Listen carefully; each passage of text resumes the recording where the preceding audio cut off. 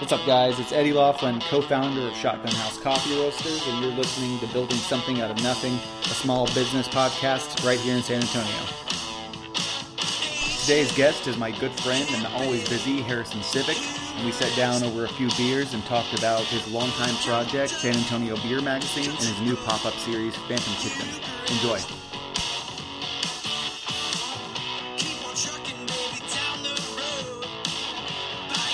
So what's up, man? What's up? Sitting here with Harrison Civic. We're over here at Faust drinking some Lone Stars in the 107-degree San Antonio heat. Going to chat a little bit about SA Beer Magazine, something that he founded, 3 years ago? Something like that? Technically about 3.5 years ago. Cool. It took some time to actually find out how to run a magazine when you have no background in it. A print cut publication when you've never done it before, And no one else is doing it because it's 2019. But I mean, y'all are kind of killing it. I mean, we used to see it at Atta Girl for the first time back before I even knew you. And then a little bit of background with me and Harrison. So he's been an OG Shotgun supporter for 2 years now, since we were doing the pop-ups at our house back in 2017. Helped carry the coffee roaster into Warehouse 5. Oh, dude, yeah, we'll get all to all that. But we were setting up pop-ups at our house, plastic table, doing some pour-overs, doing some batch brew, cups, people walking to NOLA and Atta Girl and stuff like that. And I wanted some extra local flavor to add to our table that people could grab, and I thought that'd be kind of cool. And I saw San Antonio Beer Magazine, Harrison actually, on they were releasing their new edition at the time. This was 2 years ago, summer of 2017. And I didn't know the guy at all. I messaged him. They were doing an event at the Pearl. What's that place called? The Sporting District. The Sporting District, yeah. We've actually done a few releases there at this point. Exactly. Yeah, they're cool guys. Never thought about that. Yeah, I messaged you, and you were like, yeah, dude, I'll be down here with Mondo, who's also kind of co-founder, photographer. Yeah. And so I came down there, met you, met Mondo. You gave me some additions. I took them back to the pop-up. We did the pop-up. I think you came to the next weekend's pop-up. And we proceeded to drink some coffee, and then you invited 10, 15 different friends, introduced them to our coffee, and then we just drank beer in my front yard for 2 hours and talked and hung out and kind of got to know each other.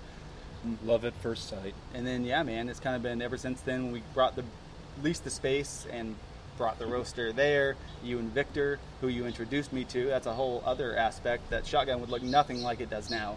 It wouldn't be the same company if you didn't introduce me to Victor Montez, who we'll have on the podcast at some point, but he helped me build out and design both shops. So yeah, Harrison's been a huge supporter from day one, and that's super cool. But yeah, back to San Antonio Beer Magazine. So we had already seen it at Atta Girl before I met you. Like I said, I had read it. I thought it was cool. The San Antonio beer scene obviously has been growing exponentially since 2009 probably. Yeah, about 2008, 2009 was definitely where the boom came with craft beer in general across the country, but specifically San Antonio. You saw 1 or 2 breweries become 5 or 6 within a year, so that was great. So kind of tell me how San Antonio Beer Magazine got started, how the idea came about, how you partnered up with Mondo, and how y'all kind of split your roles a little bit in creating the magazine. Well, it all started in the 90s, specifically 1992 when I was born. My dad actually was huge into craft beer, which in the 90s was super rare, and back then it was mainly everyone was into imported beers from Germany and stuff like that. Anything that was an imported beer was considered ooh, fancy beer, you know? But he helped a few restaurants launch, and he was managing a few kitchens in front of house. And when they would bring in any type of beer, he would kind of help build that list out. And a lot of that was not just German imports. It was things like Sierra Nevada and things that, were the only craft breweries in America that you could kind of get back then. Newer beers that were interesting to the American public. Because back then, American beer was still seen as shit, basically. Yeah. So, and I mean, it was considered shit because laws from, Prohibition that it extended into the late 70s. You couldn't be a home brewer legally until the 70s, if I'm not mistaken. Right. So we only had 20 years to catch up by the time he was doing that. So he was super into beer. So I grew up only knowing nicer beer, Right. I can't say that there was ever a Bud Light or a Miller Lite in the house, but I do remember, growing up, my dad loved Guinness and Sierra Nevada Pale Ale, and whenever you're a kid, your dad or your uncle or your cool older brother's here, take a sip of this beer for the first time, and you're probably 7 or 8, and you're oh, this is gonna be the best thing ever. I see Dad drinking this all the time. It must be phenomenal. And then you taste the most bitter thing ever, and you're why are you drinking this? But that beer for me was Sierra Nevada Pale Ale, and so I'm probably one of the few and lucky in craft beer to say, like, the first beer I ever had was craft beer, and not only that, it's like one of the pivotal benchmarks of beer, and I was like 8. So I was about to say, that's super rare, because most of us, you know, in college or high school or whatever it is, we start drinking, and like for me, I started drinking Keystone Light and Natty Light and Natty Ice and things like that, and by the time I met you, I mean, you were several years younger than I was, and I'd been drinking craft beer for a while, but yeah, you were like 25, 24 at the time, and already drinking just like better beer than I was, and I thought that was kind of interesting, and it started this beer magazine, so yeah, that makes a lot of sense that it kind of dates back to that. Yeah, I've always considered myself, I guess, like an old soul, mainly because of the fact that I'm now going on 27 in like a week or two. Still don't own a TV, still don't own a computer, still don't have Wi-Fi. I run a print magazine. I don't know what year I'm living in. It's weird. But, so whenever I was growing up, I never really I was a skater kid, I was a punk, but I had this, like, I don't know, I had this vision of myself, as you would know, I used to have, like, you know, hair down to my belly button. You've seen the pictures. I've seen the photos, yeah. And so it was weird because I felt like it was like I was an imposter because I was like a skater punk. And then all I listened to was like punk and death metal and like hardcore music. But I wanted to get into like interior decorating. I wanted to get into wine. I wanted to get into cigars because I saw it in like other like worlds and, you know, older people doing it. And I was like, that's the coolest thing ever. But being a young punk, there was no like outlet for me like that. So eventually, by the time I'm like 16 or 17, I was like, you know what, it's time to kind of do this. And I start looking up how to homebrew, and I started with some terrible homebrew kit that you can order from the internet. It's like $30, but I'm like 17 or 16 years old in my like kitchen at my mom's house brewing beer, and my mom's just like, whatever. Like, you're not doing drugs, you're not like, you know, causing trouble. You want to brew a beer to like drink it. That's weird, but okay. And I think she remembered my dad trying to homebrew once, like when I was a kid, and it just sitting there in the fridge because it turned out terribly. But she was used to like, just do your crappy beer, whatever you're doing, you know. And so I start homebrewing by 16, 17. And the funny thing is, you can order anything off the internet. Right. So I start ordering all this like homebrew stuff. And whenever you go to a homebrew store, you are technically supposed to be 21, but they don't question some guy coming in trying to brew a pumpkin porter or a milk stout. They immediately think that you're like an adult. 21. Like, yeah. They're like, well, why would a 17 or 18-year-old be in here? And I remember one time the guy that ran the homebrew store was like, oh, you want to try some of this beer we just brewed? And I was like, yeah. And so he's like showing me some of their like homebrew that they had just done with like I guess like a few of the employees. And this guy comes in, he's like shopping. This guy definitely was older. And he was like, oh, do you want to sample this too? And the guy was like, yeah, of course. And he goes, you're 21, right? To the other guy. And I was like, oh God, like, don't question me. You know, I've got nothing. And so I continue to homebrew. I put out a bunch of terrible batches of beer.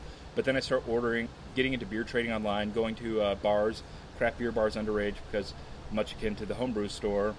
When you go into a beer bar and you're like a teenager, but you're like, oh, I love that beer and the Centennial hops they use in that, and I like that like barrel-aged stout because they use like 4 Roses barrels. A bartender is not going to be like, this guy's underage. It's like, this guy is full-fledged beer nerd. Again, it's almost like a fake it till you make it, but you weren't even faking it. You Yeah. knew what you were talking about, yeah. And so, funny enough, that craft beer bar I used to always go to whenever I was underage, I ended up spending my 21st birthday with all of them, and I didn't tell them it was my birthday. And then at one point, someone was like, "Oh, it was my birthday yesterday." I was like, "Oh, it's my birthday today. I'm 21." And all of the employees that had known me for years were like, "You're 21 now?" And I was like, "Oh, whoops! Shouldn't have told you that." They can't do anything. No. They're the ones that are like, we should have been, you know, karting or doing something to make sure. Yeah, it's on them. Yeah, and at that point, it's like, what do you do? So somewhere around 18. My brother sees, like, my brothers are like 8 or 9 years older than me, so, and they're half brothers that mainly lived with their mom whenever I was in my teenage years, so I hadn't seen him very often, but my brother was into cigars, he was into beer and whiskey, and I guess he saw on Facebook or MySpace, like, that I was into it and doing that, and he was like, wait, you're into this? And I was like, yeah, he's like, we should hang out more, and I had never been close to my brother. I have another brother as well, but mainly this brother I wasn't close with, and his name is Alex, and so we start like homebrewing together, And I still have a bunch of those bottles. I opened some up recently. They're not very good, but it was a bonding experience. I just remember my brother like opening up all these cool beers from like breweries like Freetail that were open, and anything else that he had. And he was opening up another world to me because I couldn't go buy bottles of beer. Usually when you buy beers to go at like a grocery store, that's when they ID you, because the person at the checkout line doesn't care if you're like holding a bottle of an IPA. They're just going to be like, right, where's your ID? So my brother starts like, sharing like really good beer with me and opening up my world. And my mom was like, notices that I'm really getting into beer. And I'd beg her, I was like, Mom, please, can you take me to the grocery store? They just released this beer. I need to get it. She's like, all right, sure. You're not going out and partying. You're doing this. And so graduating high school, going to house parties and bringing like craft beer to them. And everyone's like, the hell are you doing, man? I was like, it's good beer. Try it, guys. And I hope those people that I'm still really close with remember those days so they could be like, yeah, this guy's an OG beer loser. So it all kind of began from there, and it kind of became a dark period for me with beer because San Antonio didn't have very much going on as far as, I don't want to say the quality was bad, but it wasn't up to what I was tasting from all these other breweries. And so I started like really having I was talking down on craft beer in San Antonio. I was laughing about it, and I was, going to my early 20s, getting insanely rare beer, traveling the country for like beer festivals with head brewers and owners of like major breweries and bars and restaurants. I was spoiled, Oh yeah. And had a lot of really close connections in the beer world everywhere. And so I would laugh coming back to bars here and be like, oh, you're drinking beer from San Antonio? You peasant. And I would get all these like crazy bottles in the mail, and I'd share them with my friends, and they all thought I was the coolest. They're like, how did you get this? Because you could only get it in those breweries like hundreds and hundreds of miles away. And one day I'm at a bar, and I brought all of this super baller beer, and I was like, yeah, look how cool I am. And I'm opening it, and this other guy's like, hey, I brought a beer too. Do you mind if I open it and like share with y'all? And I was like, sure, peasant. Open your swill. And he gives me this beer, and I was like, oh, this is really good, man. And I was like, wait, where'd you get this? And he was like, oh, it's from this brewery here in town. And I was like, this is where it all began. I had this like revelation, and I got mad at myself, and I was like, and I thought back to, I was like, have I been lost on all this local beer this whole time? What has happened over the past 4 years that I, turned my sight away from San Antonio beer? And I kind of had this like internal like thought, and it like kind of manifested over a month or two. Like, what am I doing? Why am I the problem? I am the problem. I'm not trying to support local beer. So how do you grow something that you're not supporting, but you have expectations for? And you don't own a brewery. Yeah. Right. No. So you need to figure out a way to kind of get the message out there and bring that, because it really is at this point, when there aren't that many craft brewers in San Antonio, it is a community. And if you can find someone else, it's like absolutely like a camaraderie, and you immediately feel like a kinship to someone if you find someone else that drinks like great beer like you do. Yeah, exactly. And it's wrong of me to laugh at a community that I'm not trying to help, but expect more from them. I can't be like, San Antonio beer sucks, but I'm not going to try and help that. And the community that you're from San Antonio. Oh, yeah. So absolutely, you wanted to support that in any way you could. Yeah, and another part of it was I kind of remember, and I'm still guilty of this now, where I forget where I started. I forget my roots, and even though it's as silly as homebrewing with my brother, and it like just like looking up to the people in the beer world and wishing I could do more because I was underage. I couldn't go everywhere. I couldn't do all of this, and just telling myself like, once I'm old enough, I'll go to these breweries, or I'll be like this and I'll do that, and I totally like forgot how much it meant to me when I was younger and why I started doing anything like that. And so I became like the problem, and I had always wanted to be the good guy, and I was the bad guy. So I had been toying around with the idea of something with coffee. I think I've discussed it with you before, maybe a coffee magazine. Well, that's what the beer mag was going to originally be, right? Yeah, it was supposed to be a coffee magazine, and I had been planning it out. I just was like, it'd be cool to run a coffee magazine. And one of my friends was like, you know a lot about beer. Have you seen these other beer publications? We should start some kind of beer magazine. And I was like, oh, weird. I'd never thought about that. And this is around the time of my revelation where I was like, that might help. Like, what if we did like a local publication about beer? And that guy, I kept trying to contact him again. He was a really good friend, but he's busy and working all the time. So I was like, hey, man, let's do this magazine we keep talking about. Let's do this thing. And then he was like, yeah, I've been too busy, man. So I was like, well, guess I'm going to do it on my own. And so I started doing some research. And there's one thing that I'm really good about, and is if I put something out into the world publicly, I have to do it. I don't want to be like that guy where they're like, I don't want people to be like, hey, what happened to that thing you kept being like really like proud about that never was talked about again? It's like, oh yeah. So I posted on Facebook. I was like, does anyone know any graphic designers, photographers, and writers?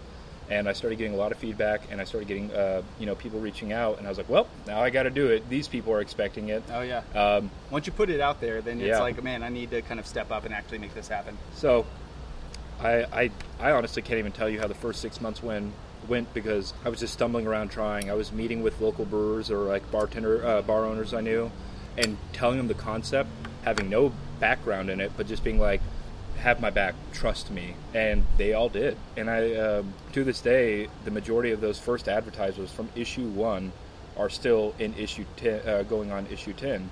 And so it's just crazy that they really did believe in me, and it worked. And I'm glad I didn't fail because they'd have been like, well, he did something.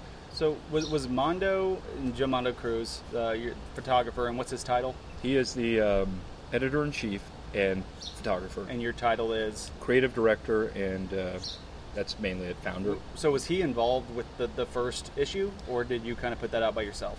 I put it all out by myself. I had all these concepts that I had written down, and I actually found some of those recently from 4 years ago. And we've done a lot of those concepts, and I didn't even think about it. I never went back to my notes. And I was like, hey, I ended up doing all those articles I had thought about doing. So one of the first things was doing a featured article on people in the beer community. And Mondo, whenever I knew him through Instagram, he lived in Houston or Austin at the time, I can't recall. But we met on Instagram, and we're like, oh, we're both into beer. It was the heyday, the early days of Instagram where there wasn't a lot of people on it. There wasn't a lot of people talking about beer, and it was not the biggest beer time yet. I would say we're almost there now. So back then, it was a tight beer community on Instagram, and him and I just always talked about beer from his city and mine. And one day, he ended up moving to San Antonio, and I was like, oh, cool, Mondo's going to live in San Antonio. He's a really good beer photographer. I should it was mainly it's Instagram, iPhone photos, but it was cool stuff, and he started getting a lot of followers, so I was like, we should write about Mondo. We should feature him in the first issue. And so if you go to issue 1 of the beer magazine, there's a write-up on Mondo, and we used his photography throughout the magazine as hey, look at this influential beer person, and here's their work throughout, because the magazine is and was always about the art community and everyone in the community. I wanted to tie everyone in wherever I could. So it was awesome. Mondo, I was all proud of it. Issue 1 comes out. I go pick it up, and it was if you see issue 1, we were called San Antonio Beer Zine, and it was a very DIY zine. It was legit haphazardly thrown together. What year was this, by the way? 2016. Because I remember seeing San Antonio Beer Zine in Attagirl. Yeah. Around because we moved right next door to Attagirl in 2016, before I met you, and I remember seeing that there and being like, oh, this is interesting. Yeah. And I sat there like any craft beer kind of connoisseur does, and I read the entire thing, and I thought, this is really, really cool. Never did I know that I would end up meeting you and becoming friends, but unfortunately, that's really interesting because I know exactly what you're talking about. Yeah. And so we do this write-up on Mondo, and all I know him as is the guy from Instagram that just moved to San Antonio that's into beer. And I thought he was cool. We should work together. Or, I should write about you. So issue 1 comes out, and I, proudly present it to him, look, you're in this magazine. I did some type of magazine. This is weird. And Mondo's, going through it, and he's like, oh, this is cool, man. A lot of spelling errors. We can make this, production-wise, a lot better. Yeah. And he was like, man, there's a lot of spelling errors and some kind of, things you should probably change. A lot of low-quality photos. Not low quality because they were bad photos, but the image quality was really low res. So Mondo pauses and he's like, do you know what I do for a living? And I was like, no. And he was like, I work in editing. I have my degree from UT in rhetoric and writing. And I was like, oh. And he's like, I could do all of the editing as well. Turns out Mondo's a phenomenal writer and editor. And I just got super lucky because the 2 key components of a magazine, writing and photography, I just got lucky with instantly, and not just anyone, a professional. So the perfect pairing. Did you ask him to come on, or did it just immediately kind of start happening? I think we saw the public interest from the get-go, and I think he recognized that it probably wouldn't survive very long if it was just that low quality, because the expectations would be low forever. And so he ended up just jumping on board with me and running it, and we still have a lot of the same crew from the first issue, and it has been ever-changing since then. Has it changed? So I remember when I met you, you told me the actual physical size of the magazine. It's so you can almost just grab it. It's easy to grab. It's not a full-size magazine. And that was by design? Yeah, because we knew we were going to be dealing with a lot of bar tops and like small restaurants and breweries, so we didn't want to take up real estate. It's perfect for places like Attigirl and other bars like that, where it can sit up on like where you're ordering the beer, and you can just kind of grab it. Yeah, it's a 5.5 by 8.5 ish, and we started, and it was like, I had no money for it. It was probably like $1,000 production, and a lot of it was just from my own money and the few people that wanted to advertise with us out of pity and hope. And it was 32 pages. It was printed on like really cheap paper, and we kind of started seeing, as our content started progressing, our writers were doing really well. Mondo was editing it to like a T. There was nothing missed. His photography was growing because now he has an outlet to even go further. And by issue 4, we kind of realized it was too cartoonish. It was too DIY. We had a lot of new advertisers kind of partnering with us that were major. Like, not that the other companies weren't, but these were like, international companies. And I was like, oh man, I don't want to keep putting out the same content that's kind of goofy and like if these people are partnering with you, you want it to be a little bit more like a glossy kind of professional publication. Yeah, exactly. And also it was getting really hard to write about as many people as we wanted to on only 32 pages. So we another part of it was our graphic designer that we had from the first issue from issue 1 to issue 3 was in another state, and we found a local artist that also was married to a brewer that we're really close with, Alex Rutledge, and her husband Derek Rutledge, who works at Freetail. And she saw our publication and was like, hey, this is really great. I could do it maybe better. And I was like, okay.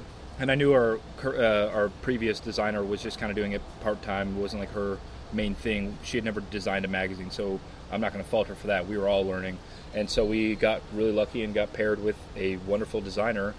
And we started putting together a concept for issue 5, which was a new year, so we put out 4 a year. Issue 5 was going to be a new year, and we're like, let's do it bigger. Let's go to 52 pages? Yeah, 52 pages.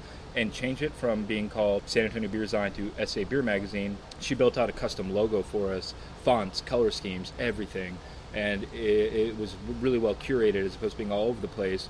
And issue 5 came out, and it was just crazy pretty. So I'm wondering, was this around the time that I met you in the summer of 2017, 2 years ago? It was right around then. That was, we definitely, the one we distributed at our coffee pop-ups in our front yard definitely had the new logo. Yes, it was issue 6. I mean, it was the format. I'm pretty sure that it is now, to this day.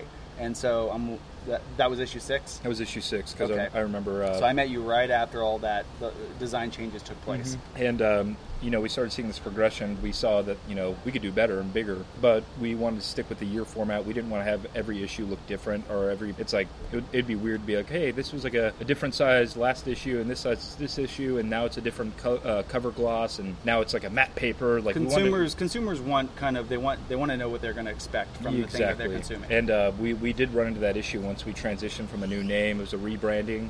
People still didn't know that it was us. I guess they thought some new publication about beer started, right. And I guess you got to manage expectations. We could have done a better job transitioning, but so at this point, so by the time I meet you, it's issue 6. You and Mondo have partnered up. You have a legit graphic designer as well. Not that our last one wasn't legit. So I know you do a lot of profiles on different breweries around San Antonio, but also Austin. You go to like Valentine, Texas, and Big Bend, and you kind of travel all over the place. Yeah. Is it you and Mondo that kind of you go to these events, you interview these people, have you just been developing relationships for the past 3 years? Yeah, pretty much. I always tell people that I can praise the look and the content of the magazine really well because I actually have nothing to do with it. I am solely the business side in a lot of ways. Yes, I have creative input, and I want to I'll mainly choose out the articles or content we're going to do. We'll discuss it as a group, but I usually have a final say for the majority of the content. But the genuine look of the magazine is all of them. So my whole role is just networking and talking to people and going to places and doing it all in my free time. So it's kind of cool. Obviously, like you said earlier, you are a craft beer connoisseur. You're a consumer of craft beer. You want to spread the word. That's kind of the whole point of this magazine, kind of help building up the San Antonio craft beer scene. How has your knowledge of craft beer and meeting with these owners and master brewers, how has your knowledge evolved since you started the magazine? It's definitely, it's grown like tenfold, but it's kind of funny because now I've reverted back to primal beer. I just like lagers. I drink Lone Star. I have no qualms with that, but a lot of people would see it and be kind of like, oh, you run a beer magazine, you're drinking lagers all the time. What about this crazy bourbon barrel-aged stout? Right. And what about this like spontaneously fermented sour? And I'm like, I already know about all I was about to that. say, you're kind of like been there, done that. Been there, done that. Been doing this for a long time. Been doing it since I was like 21. I know I'm still young, but people don't expect it when they first meet you, Yeah. but it's like, yeah, dude, I know. Yeah, I can tango with the best of them. So it kind of just like became. I just learned a lot, but I started growing more on the business side of it, and learning about the intricacies of breweries as far as how they actually ran it and why certain things went wrong or went right. And that was actually a little bit more fascinating to me because at that point, I definitely don't know everything in the world about beer, but I know enough at this point where I'm at a good level. So there was more to be had on the business side. So. Were people reaching out to you like, hey, we want to be in your magazine? Or were you kind of reaching out to people and they were like, yeah, man, come down, hang out, because they want to spread the word as well about the company and all, just craft beer in general throughout Texas? Were they receptive to you? Were they nice to you when you would come by and chat with them? And yeah, kind of what was that like? It was tough because we started seeing a super influx of people reaching out. Our first 4 issues, we were only distributing about 3,500 copies to like 50 or 75 locations. Right. Then we jumped to 52 pages, and we took it a little bit more seriously and grew our distribution size to 7,500 copies. And our location size ended up where we have it, we distribute it, was almost at like 150, 200 locations. So the more eyes meant a lot more contact from people and a lot more recognition as far as like wanting to meet with us. And there wasn't, there's not a lot of people talking about craft beer in that depth in the area, so they definitely wanted to be a part of that, It was great having so many people reach out, and I had to stop. I didn't have to do all of the work I previously had to do to be like, hey, look at us, we do this. It was them being like, hey, we see what you do, write about us, be a part of us. And it was like, I have everyone pull me every which way. And then I have to start like choosing, and that was tough because I'm still managing that. Where it's just Mondo and I for the most part. We have contributors, great writers. We have our graphic designer that's doing that, but for the most part, it's just Mondo and I doing all of the day to day. So we're just 2 people for the most part. So distribution has grown. How many issues to date have you published? We are technically at issue 9. We just put out issue 9 a few months ago, but we've done 2 supplemental prints for San Antonio Beer Week, which I started being involved with upon the conception of the magazine, because I knew if I wanted to be a part of the beer scene here, the best way to get to the brewers in the community was through San Antonio Beer Week, which is going on. It's on its own 9th year as well. This coming week, right? Yeah. 15th. Excited for that. And so I started doing all the San Antonio Beer Week stuff, and I started putting out supplemental prints about Beer Week, and they're little 32-page guides similar to our first issue. So technically 9 issues, 9 and 2 supplemental prints now. So from the beginning, you've been doing advertisements kind of to pay for the magazine, right? And I'm assuming you probably had to put a little bit of your own income in it to begin with as a startup. Still do.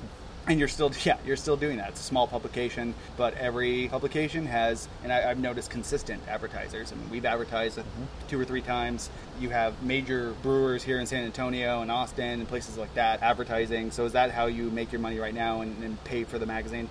Yeah, for the most part. Again, I guess you can't put a price tag on all of the trips. Like, we drove up to Driftwood this weekend to cover a beer festival, but we do that almost once every 2 or 3 weeks. Okay. Cover a festival in another city or drive around town putting out the prints. That's all of my own pocket for like gas and stuff like that. Yes, I could put it on business expenses like that, but I try and keep all of our advertising prices as low as possible, because at the end of the day, this is more of a passion project, and it's harder to kind of try and squeeze money out of it because I don't want to do that. And so it's all taken care of through the advertising as far as the print itself, the whole product. But there's a lot more, I guess, that goes into that. There's a lot more behind the scenes that goes into it, absolutely. Yeah. Back to some of these trips that you make out to brewers and beer festivals and things like that. You have places that you've been to several years now that you love going back to. Yep. You have certain breweries that you're just like, man, I love this brewery. It's so awesome. And who have you developed relationships with? And what are some of your favorite places that you've been to throughout Texas? It's always interesting because I have a lot of really good relationships with breweries, but sometimes I have a really close relationship with the owner or the head brewers at a brewery, but I actually don't go there very often. But then I have breweries that I frequent every day, but I'm not super close with them personally. So I guess there are those relationships with these breweries that go beyond their establishment. But as far as just like my local haunts now, Roadmap Brewing, which is a very new brewery here in San Antonio. I'm there a few times a week, and the owners are phenomenal. And they've actually came out swinging with San Antonio and really helping the community. And Kunstler Brewing. Kunstler is fantastic. Roadmap is fantastic. I really love what they're doing. They're kind of in that weird interior part of Broadway that I think is just going to blow up really soon. So they really got in there, and they're doing great things over there. Great little beer hall. They have good food. They have bags, cornhole. Yeah, it's fun. The whole brewery operation is on display. Obviously, there's Freetail and all those guys around. Yeah. So you have great relationships with all of them, I assume. Yeah, and it's really interesting. You were talking about going to like coverage and like breweries anywhere and everywhere.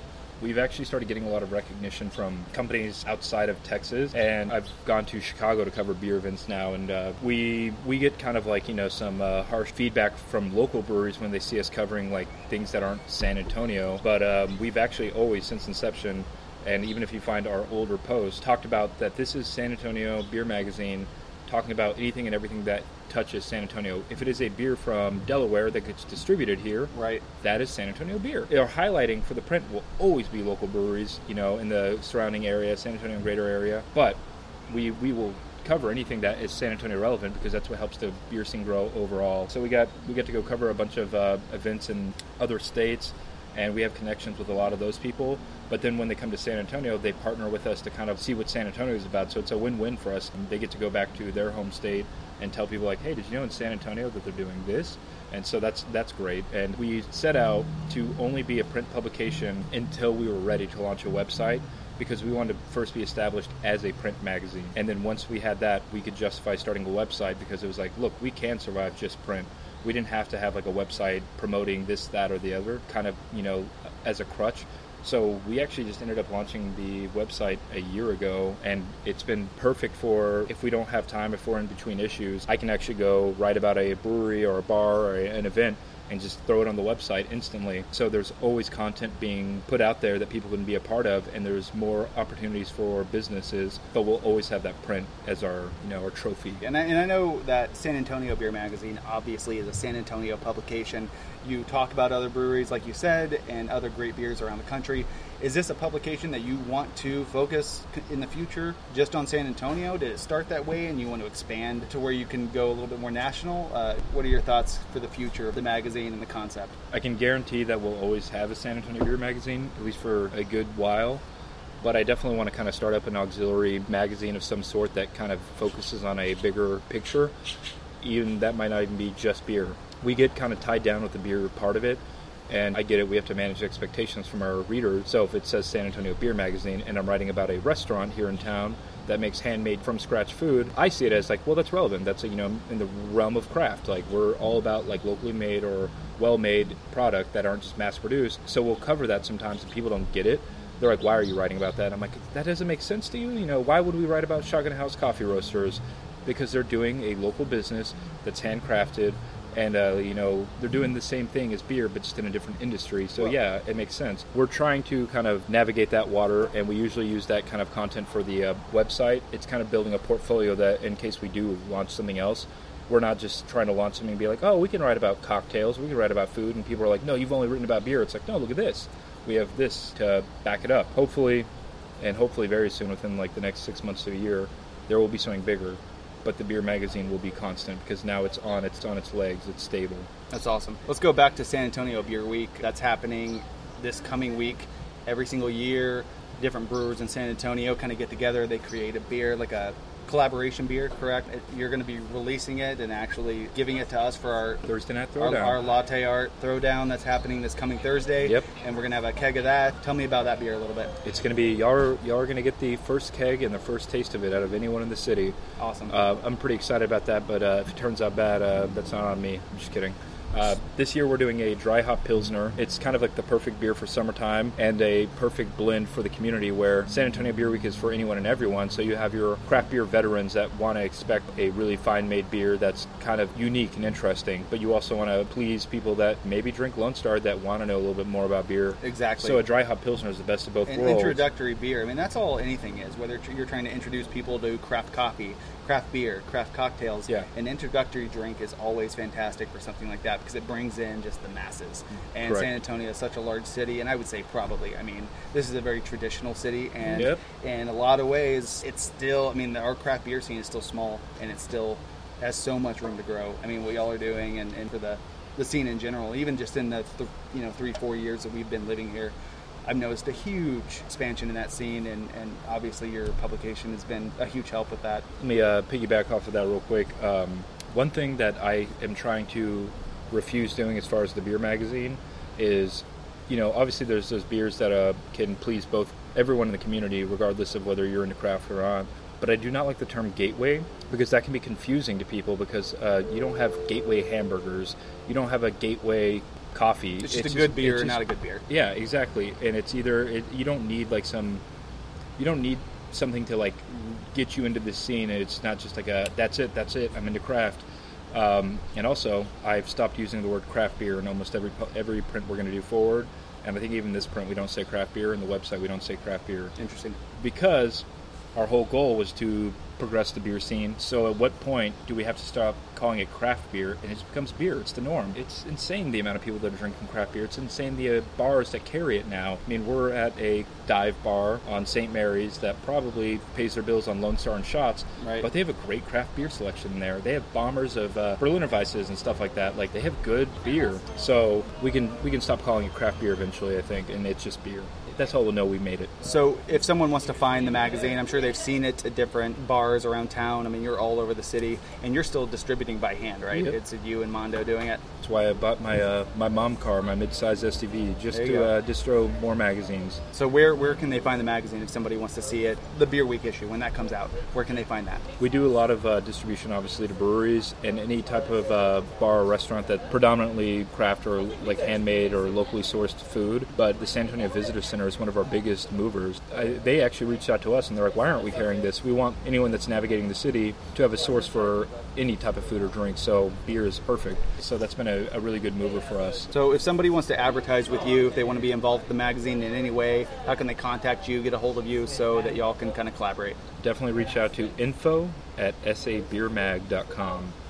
That's San Antonio Beer Magazine, but you're kind of a jack-of-all-trades type of guy. You're always moving, you're always shaking, you're always doing something and you can get more into the history, but about a year and a half ago, you started Phantom Kitchen. Yep. You've done multiple events, including one at our warehouse location that was a huge success. That was awesome.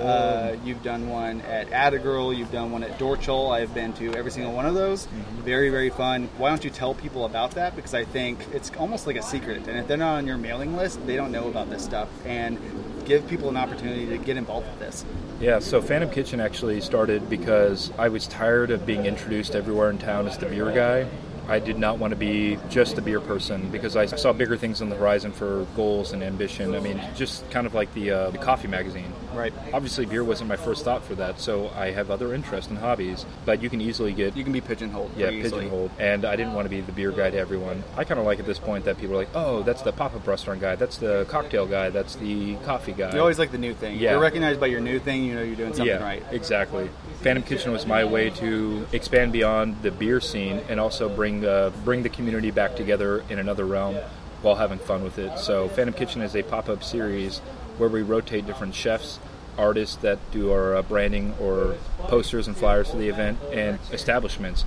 And it's kind of fun because we don't actually work with any of the same people twice. It kind of gives it, new life every time we do it. And it's named Phantom Kitchen, Phantom, but it's a Phantom Kitchen because you never know where it's going to appear. It doesn't have a set place or time or location. And they need to be a part of your mailing list to get information on that and get first access tickets and things like that, correct? Correct. So you had one at Attagirl. Who was the chef for that? How did that go? When I was there, it was completely packed. Attagirl's a popular bar, and it was absolutely packed. Who was the chef for that? And tell me about that event. And then I also want you to tell about the shotgun event because that was very, very different as well. So the first event we ever did, I knew that my best bet was to tie in beer in some way. way because I could kind of cross over those worlds. So I used a new chef that Freetail, the brew pub off of 1604, hired, Chef Brienne, and she kind of was the perfect launch for that because she was in beer, but she also was a food person. She was a chef, and we got to bring both worlds together because Atagirl is known for their food, but also their amazing beer selection. It was just a natural fit. So we kind of launched it during Beer Week of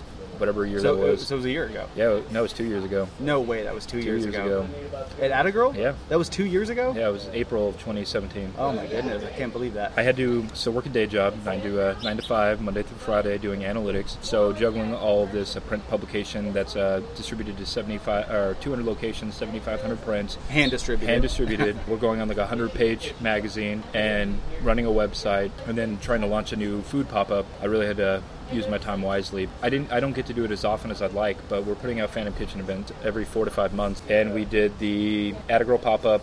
We did like a small like personal thing with a friend at his house. It was nothing major, but I considered it a Phantom Kitchen event because it's part of the community. We ended up doing a second event at Dorchel Distilling. We have an audience now. Working with Chef Conrado that was working at Clementine, a new up-and-coming restaurant. And that was a great one as well. We were at that. Yeah, that was definitely a learning experience. Street tacos, but yeah, your burners went out for a little bit. I remember chefs running around trying to find, and they actually borrowed Il Forno. Yeah, from Il Forno. They borrowed a burner that they could keep doing the tacos. Yeah, it was crazy, and it was exactly what the Phantom Kitchen concept is community. Anyone and everyone from their connections being a part of it, and it's meant to kind of grow the culinary scene here. Not that I'm going to do it all on my own, but I just want to be a piece of that puzzle. And Il Forno saved the day, but we got to do a really cool like taco pop-up. It's fun doing Phantom Kitchen events because every one of them will be different, and I really get a bunch of experience from every one of them because they are never the same. They are so different. So I never get to refine something. Street tacos, and people were able to order drinks from the bar at Dorchel, and they do obviously their distillery, and they have craft beer there as well. Mm-hmm. So that one was super cool at Dorchel. And then you did one at our warehouse at Shotgun House Roasters at Warehouse 5, and that one was super craft cocktails. We're talking foie gras, very, very fancy cocktails. Blue cheese. Oh, man. And stuff you never thought would be in cocktails, but it worked really well. But it was that coupled with the board couple who does really fancy charcuterie. They had an entire table just filled with charcuterie, and it was kind of like grazing charcuterie, which was a really cool concept, and that just was a huge hit. You sell tickets to these, so you sold. That was our first private event, and it set the bar high at there were $65 tickets, and we wanted to have at least 75 people out there, and we sold out. And Victor, who built out all the Shotgun House locations, was itching to kind of do something with me, and funny enough, whenever I put you all in contact, Victor had been telling me, we got to do something together. We should start a bar. We should start a brewery. I want to build something. I want to put something together. And I was like, I don't got anything, man. And then you were like, I'm trying to find someone that can do that. And I was like, hey, Victor, I can't keep you occupied with that. Here's someone that will. And so obviously Victor became a huge help for y'all. And he was perfect for working with Shotgun House, a place that he built, and then also building an event for me because he knew the space. So we made it. We transformed the warehouse, and we blacked out all of the walls with black curtains.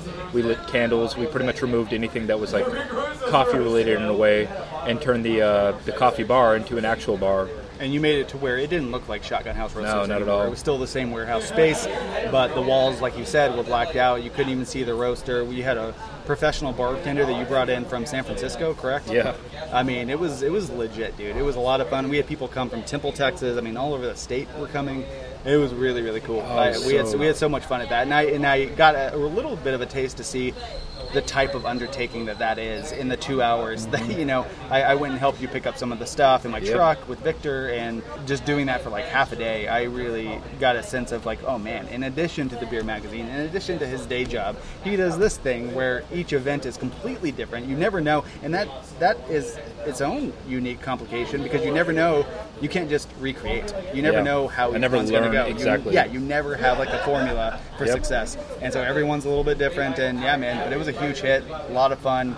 Those cocktails were fantastic. And the format for this was what? You got 3 free drinks, I think, and you got to graze unlimited food. And that food was, at the end, we got to take home some charcuterie. Oh yeah, it was really awesome, they rolled out the red carpet on that one. It was awesome, and that one was surprisingly, between the beer magazine, Beer Week, Phantom Kitchen, I've probably put together and hosted over 50 events. That was the first event that was probably the most complicated and didn't have any major issues. I could not believe that went off mainly without a hitch. I let people in a little bit early. I remember that. Yeah, I'll never forgive you for that. Everybody walked in a little bit early, but you got it handled in about 5 minutes. Oh, we had the live jazz band. That was awesome. Oh, we had a live jazz band over there by the roaster, yeah. like the entrance door. That was super cool. Oh, that was fun. So, I missed that event. What do you have planned? Do you have anything planned for the next one? Yeah, so again, with Phantom Kitchen concept always changing, and it's never going to be the same thing twice. I like that we did a private event that was super, fancy, sophisticated, if you will.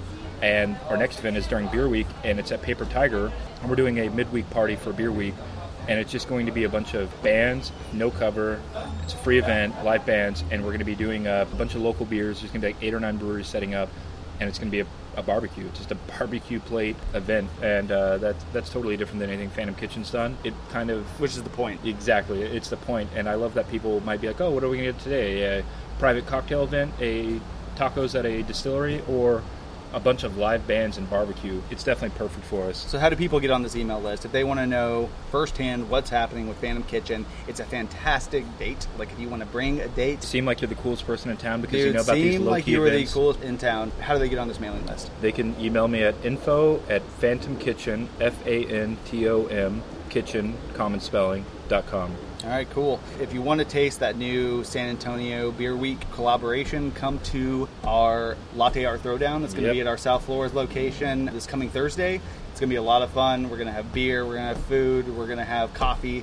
Come hang out, meet Harrison, talk to me, whatever. I'll be there. Is there anything else you want to plug? Anything else you've got on the horizon for the Beer Magazine or for Phantom Kitchen before we sign off? I think the big thing that we're going to be doing next is SA Beer Magazine is kind of going into a new realm where our issue 9, the newest one, is 100 pages. It is incredible. I mean, I'm honestly baffled whenever I see it because it's nothing I ever expected we could put out. We actually blended digital photography we also have film in there, film photography. So it's our first endeavor with film and digital photography. And our goal for issue 10 is completely film photography. Are you taking some of the photos? Yeah. I know you've been dabbling in film. It's not just Mondo anymore. You're doing some photography as well. Exactly. And it's definitely going to be the most interesting and unique print we've done. And I'm really unsure how it'll go. But, I mean, if you're going to run a craft beer print publication in 2019, might as well take it a hipster step further and do only film. The cool thing about that one is we're launching that event at an art gallery that's actually going to have a bunch of our film photography for sale for it's an installment for 3 months. So we're blending all the worlds I've wanted to, where it's cuisine, beer, cocktails, and now art, and it's really building up to be everything I'd hoped in all of the realms. So we'll see. Do you think it's finally hitting what you want all these things to be, or do you see, just years of creating and doing a new thing? And, do you see San Antonio Beer Magazine going the long haul? Yeah, it's definitely going to be a who knows what happens because it's, I've met all of those goals. Even if they were internal goals that I thought were silly, we made it. And having a great team behind us and learning as we go and having their input, it's definitely just the beginning. I can't talk about some of it on record, but we're starting to get some really major sponsors for the magazine and for our other events. And I'm kind of excited to announce that. So people are taking notice. Yeah, and there's actually websites and magazines that are world known that are actually reaching out to us and want to be a part of what we're doing. We're going to have to figure that out soon and go from there. Well, I'll tell you, if I didn't know you and I didn't know who was behind San Antonio Beer Magazine, I wouldn't know that it was just some dude who likes beer kind of create. Because it's so much, obviously, that you've talked about in this, so much that goes into it. It's a ton of hard work. You have a full-time job on top of it. You have a Phantom Kitchen on top of it. You have a girlfriend on top of it. It's just so much going on. I've got friends to hang out with. Is she cool with you just doing this nonstop? Yeah, I'm luckily dating the perfect partner where she has her own creative world. She's putting on workshops that are all promoting local artists and all LGBTQ and women-based. So she's doing her own things and teaching me things every day. And she needs her space because she's busy. So it's a good balance. All right, man. Well, it was great to have you on the show. First good friend on the podcast. And, we might need to have you on as a regular guest, kind of hanging out. I'd like to have some... I'll have some new stuff, don't worry. But yeah, come to the Throwdown next week and meet Harrison, meet me, meet Jessica, meet Victor. He'll be there. Victor. It's going to be great, man. I'm looking forward to it. Thanks for coming by. Thanks for listening to Building Something Out of Nothing. If you'd like to be a guest on the podcast, you can email me at that's ed6238@gmail.com.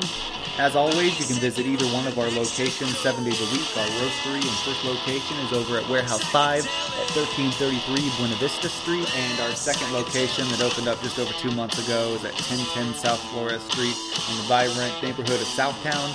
If you'd like to serve Shotgun House coffee roasters in your restaurant, cafe, or office, shoot us a quick email at orders@shotgunhouseroasters.com or contact me anytime at 254-913-9031. Our intro music is provided by the Delicate Boys from Austin, Texas. You can find this song and their entire album on Spotify. Thanks.